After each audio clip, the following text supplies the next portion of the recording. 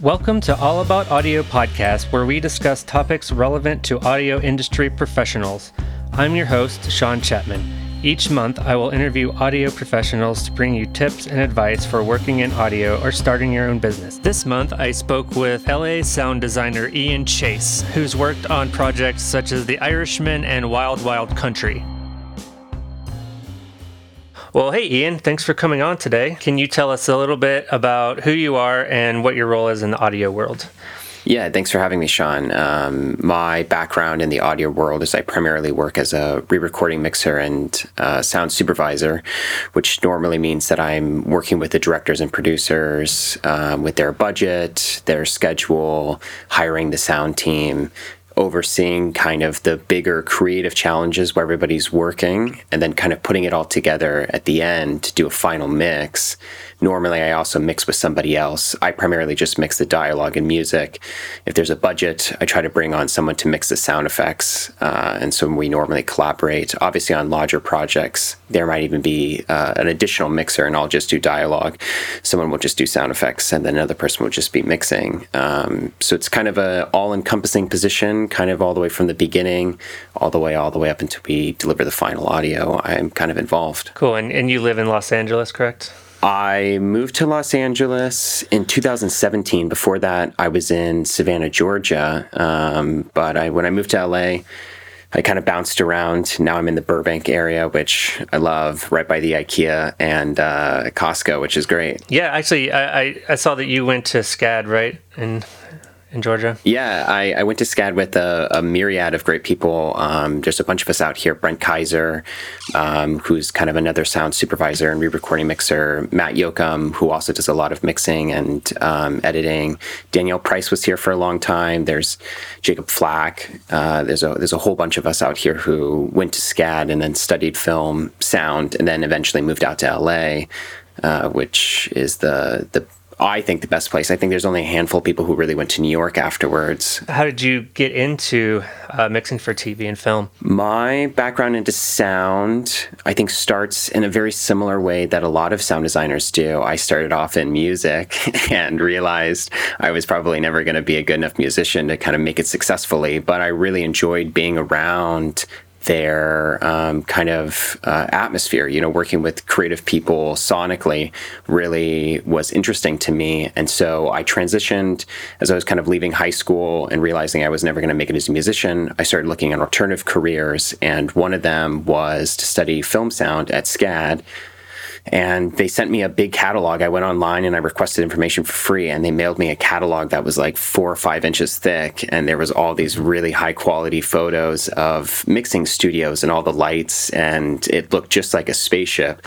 And I thought, all right, well, if I'm going to do sound and have to convince my parents that it's a real career, at least I can show them this and they'll kind of understand. And so I went and I fell in love. Our very first day, we were in Pro Tools, and we had to record our voice and then turn it into Optimus Prime with all the kind of effects and pitch shifting. And when that happened, I was really convinced that if people can do this for a career, then obviously this is what I want to do for a career. That's cool. You seem to have moved up pretty quickly, having only been in LA for 3 years. Can you tell us a little bit about, it looks like, I checked out your IMDb page. Yeah, Sundance feature? Yeah, there's a couple of Sundance features that I've done in the past. The newest one is Together, which is Nicole Beckwith and stars Ed Helms and Patty in it. That's the one that I just finished doing, which I loved. We did that one all remote, and that was also through Unbridled, which is the Brent Kaiser studio here in LA. So Brent was the sound supervisor on it. He's the one who kind of had the connection to the producer, Anthony, who is on us with Honey Boy.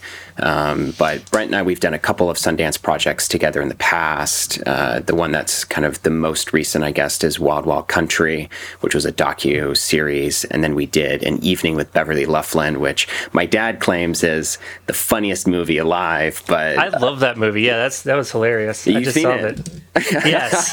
It is really funny. It's just absurd. It is so absurd. I'm so glad that you've seen it, and it gets the kind of viewing that it should. good. I hope so. Yeah, it originally was Sundance, and then it kind of disappeared for a while, and then Netflix, I guess, picked it up. But that was one of the very first movies that I really mixed with Brent, and it was... doing my very first feature, I was shocked at how difficult it is to actually mix for a movie. And I remember telling Brent at the end, we should never work on a movie again because they're so hard, and we should just do shorts and episodic stuff. But An Evening with Beverly Loughlin is really up there in terms of the just technical challenge and great story, great cast. So it's cool that you've seen it. That's cool. It looks like you've also worked on The Irishman. Yeah. So when I first moved to LA and I got kind of in bed with Brent, he was quite a huge mentor and still is a mentor to me. And I learned quite a bit about mixing. We then went to the Emmys and I met another sound supervisor, Wiley Stateman, who's an incredible sound designer, sound editor, supervisor. He's even really fantastic, has a good ear in terms of mixing as well.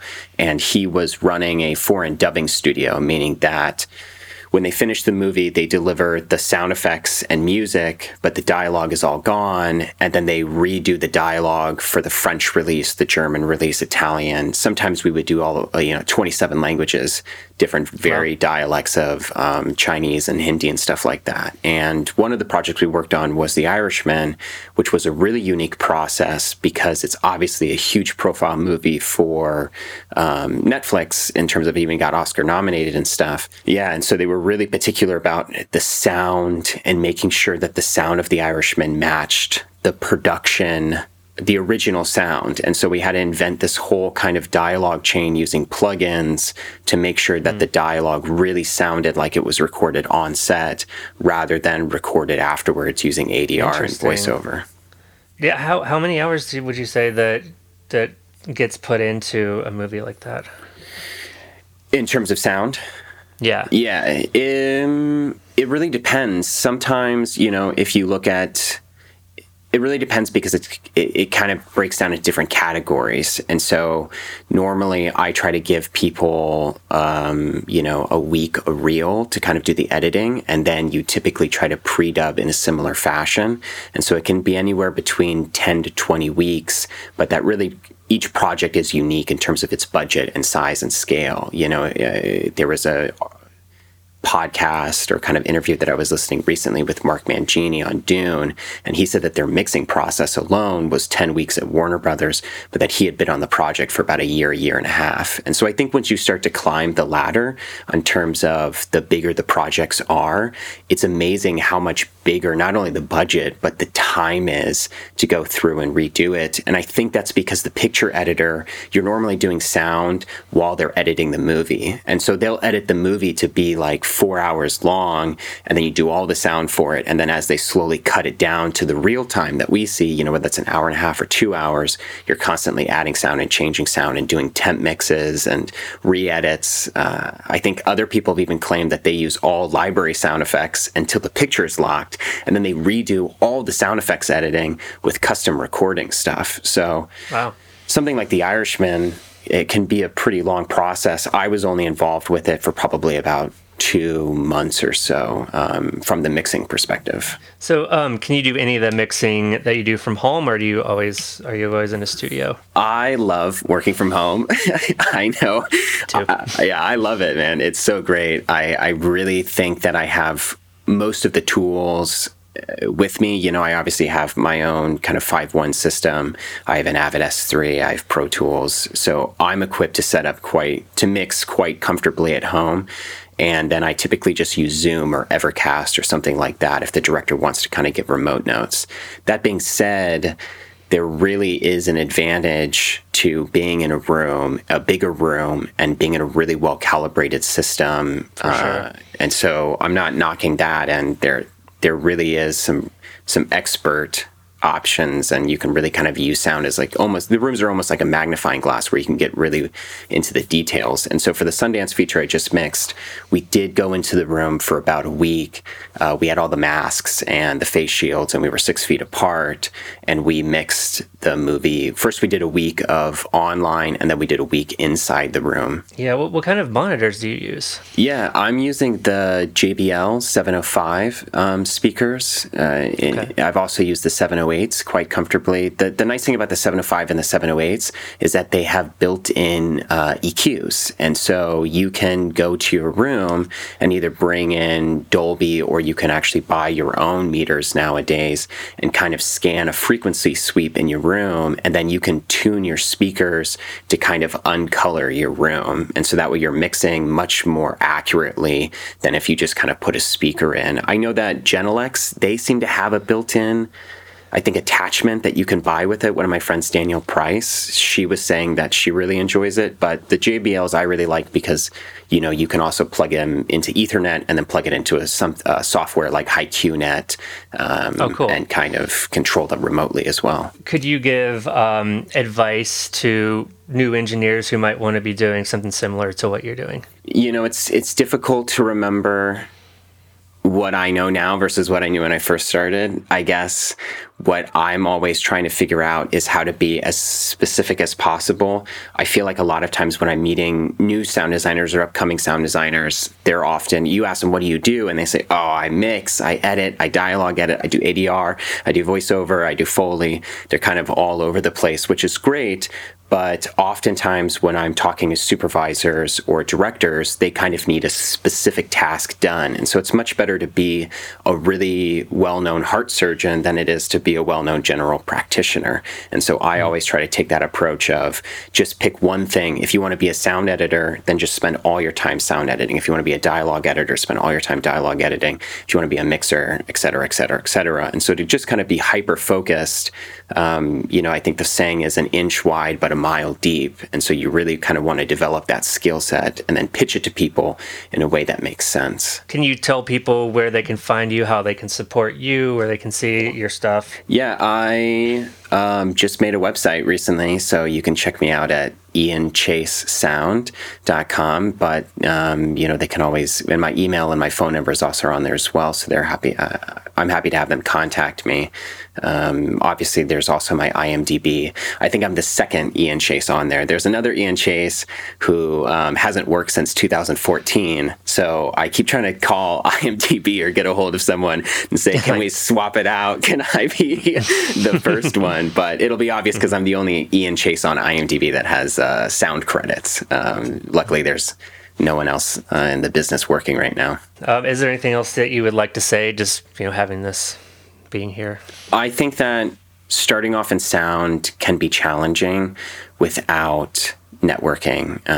So, Sean, it's also, really great to meet you, and I hope that we stay in contact. If there's everything that I can give you, I'm happy to help you out. For sure. But the only way that I've gotten to the place that I have, even you kind of highlighted in the 3 years, is because I really enjoy hanging out with other audio people, talking sound, but I also kind of, when we go out, I'm also a normal person as well. And I think what I've noticed is that the people who just really enjoy the friendship and the community within the sound field move up pretty quickly, because I think we're all just looking for someone when it's 3 a.m. and you're mixing for the 10th week in a row in overtime. You just want a friend next to you and someone that you can go and grab a drink with or grab food with, or ask them how their family is. And so having that sort of soft skills is just as important as training your ear so you can kind of hear the micro detail as well. For sure. I feel like there's also a camaraderie among sound people. There's kind of a thing in common there. 100%. And it's nice because the community is so small, and so you're able to really network quite fast. And I've noticed that a lot of the people are really receptive to helping coaching, and I feel like the internships and the apprenticeships are slowly dying away, but in a different form through digital technology. They're kind of being reborn in the fact that you can get on a phone call with Paul Massey, or you can get on, swap a few emails with somebody like Richard King. And so I've noticed that people who are really passionate about just sound in general, they go and they find the Slack channels, they find the people's emails, and then through some sort of networking, they were able to kind of build their own community and be a part of a community at large. Yeah, I don't know. How would you say the industry is changing right now in the last year since the pandemic hit? I think it's a tough question because we're not going to know until it's over. It's amazing to me, it's going back to the conversation with Mark Mangini over Zoom. He was saying that the director kind of had a little bit of a COVID scare. And so the last couple weeks of the final mix for Dune were all done remotely, where the director was on headphones. To me, it is surprising that one of the largest movies out of Warner Brothers and Legendary and Formosa was final mixed for a couple weeks on headphones. They're not paying for the same rooms anymore. There's not the need to cram 20 people onto a dub stage. I mean, the fact that we're all working remote is so incredible and so amazing, and it is shifting the balance because the studios aren't making as much money selling the movie, and they're not making as much money selling the rooms creating the movie. And so there's this interesting twist happening where technology for the first time is separating and connecting us. And so in an industry where the jobs are slowly disappearing, it just kind of goes back to that importance of communicating and being part of the community so that way you can go out and really do the jobs that you want to do. Going back to the Dune thing, granted, the mixers are Ron Bartlett and Doug Hemphill, and they're extraordinary mixers. And I think they were also on Blade Runner 2049 with the same director. So they might have a rapport and a sort of relationship that allows them to mix remotely. And obviously they're such great mixers that you can be pretty confident it's going to sound good. But still, it's amazing that that's happening at both my level, at the indie Sundance level, and then at the huge Warner Brother, mixing level as well. That interesting. Yeah, it seems like things might kind of equalize a little bit. Totally. Well, hey, Ian, I really appreciate you coming on. It was nice talking with you. Yeah, thanks, man. Thanks for listening. I really hope that you got something out of it. Check back on the first of each month for new episodes.